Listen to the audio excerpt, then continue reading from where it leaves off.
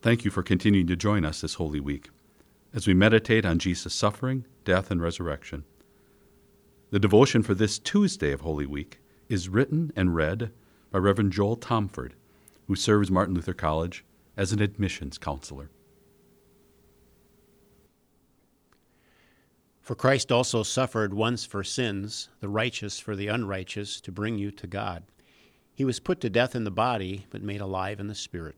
1 Peter 3:18. When I served in the parish in Michigan, I always felt the pressure to make the Good Friday service a somber and subdued service. But the 1 p.m. Good Friday service always had 40 to 50 Lutheran school children bustling into the sanctuary at the last minute. In addition, many of the congregational members came from work and were scurrying into the sanctuary, often during the opening hymn. Finally, the church was often packed.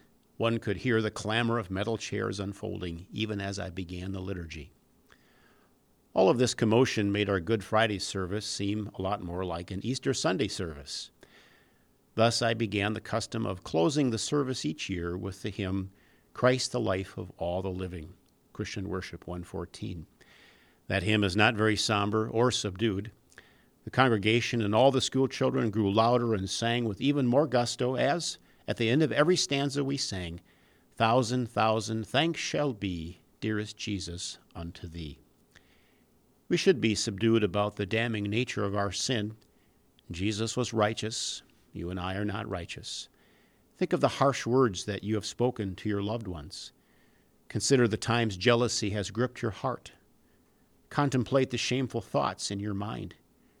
We should be the ones, the curse of God enduring forever in hell. But Peter writes, Christ suffered once for sins, the righteous for the unrighteous. 1 Peter 3:18. Jesus was righteous, but you are unrighteous. Yet the righteous Jesus suffered the punishment you, the unrighteous, deserve. In hymn 114 we sing, Thou, ah, thou hast taken on thee bonds and stripes, a cruel rod. Pain and scorn were heaped upon thee, O thou sinless Son of God. Jesus suffered your hell. Because he was God and man in one person, the Father accepted his suffering and his death as payment for your sin. The Father raised Jesus again to prove that very fact. Do you still feel shame for past sins? Remember what the Holy Spirit has told you through Peter. Christ died for sins once for all. You are forgiven. You are righteous in God's sight. Heaven belongs to you. You don't need to keep beating yourself up to pay for your sin. Jesus already paid that debt. Now your heart can sing, thousand thanks shall be, dearest Jesus, unto thee. We pray.